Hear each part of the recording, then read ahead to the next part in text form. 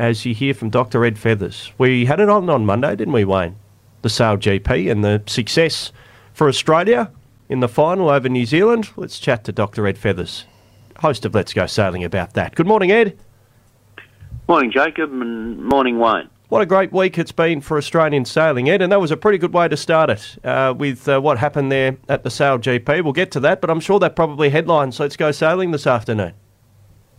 Yeah, well, for sure, it was absolutely amazing, and what a great win for Australia. Probably some of the best sailing I've ever seen. Look, this week we'll be following the Fremantle Exmouth yacht race and rally. That kept me busy this week. I've been able to follow it from the comfort and dryness and safety of my home via the Yellow Brick Tracker and the Offshore WA Facebook page.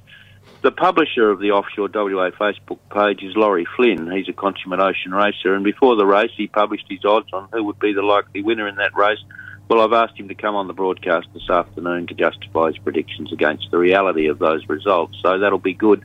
But as you say, Jacob, that Sail GP race in San Francisco last weekend, that was really a final for the century, really. It was amazing, great sailing, so we'll certainly be headlining that on our show. All right, well, tell us about that race and how it panned out. The top three teams on rankings after the 11 events of the season raced in San Francisco last Sunday in that one sudden death race for winner-take-all, and all was really a lot, $1 million US for the prize. New Zealand, Great Britain and Aussie went at it right from the start, with Australian Tom Slingsby driving. He won the race after nearly falling off the foils on the penultimate leg, with New Zealand tracking them down and right on their heels. At the press conference after the race, Slingsby sort of was a bit stunned by it all, but he talked about the pride and confidence in his team and acknowledged the quality of that opposition, the Brits and the New Zealanders, great sailing countries, and talked about what was going on in his head tactically and emotionally as they fell off those foils. It was really worth watching. I'm just repeating myself here, Wayne. That pre-start and the first leg, some of the best sailing I've ever seen. Slingsby and the team, they went right in the face of the Brits, and that finished them off at the start, and then came at the New Zealanders with like a left uppercut on the line, and then got off the line at the same sort of speed, got that inside running at Mark 1, and sailed faster and smarter down the first leg to get a bit of a lead. And then in the end, they had to do more tacks, essentially, for those who understand that sort of thing, zigzags on the way down on the last leg to cover the New Zealanders, and then tacked jibed in a fairly light patch, and then just about went off the foils. And Kinley Fowler and the Jason Waterhouse, the wing trimmer, in fact, kept the boat out of the water, and they just snuck across the line. It was really fantastic. I think you guys were watching it, as you said, in the studio. We were, as the thrilling conclusion came ever closer, and fantastic effort from the Australian Sail GP team to win the final of Season 3. Good news is we don't have to wait too long for Season 4, Ed. What's going to be new about Season 4, and when does it start? Yep, Chicago, 30 days, not too far away, and those that love their sailing know that these events are held in really iconic venues. There's a new coming in for Season 4.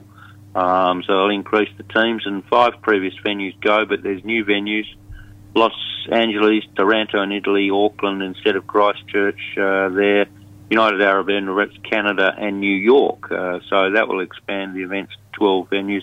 Very professional circuit, fast, skillful, exciting, great for attracting youth to the sport, and from the numbers it seems like a lot of non-sailing public but sporting public are enjoying the race. I know you'll chat about it on your show this afternoon, but this week, Fremantle to Exmouth Ocean Race. You want to give us a little bit of an update?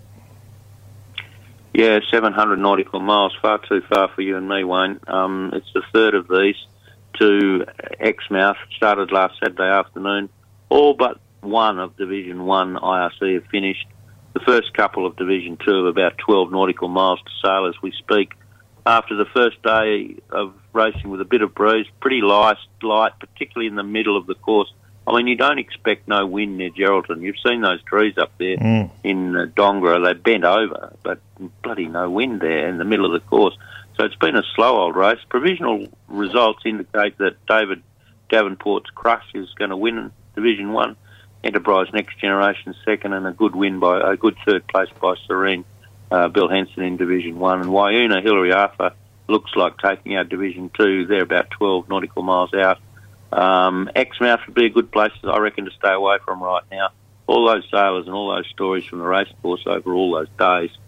Oh my gosh, it's a good place to stay clear of. But I'm glad to report that Let's Go Sailing co-host Warren Erasmus arrived there safely last night at about 2:54 in the morning. So, lots of people there, and pretty popular race, really.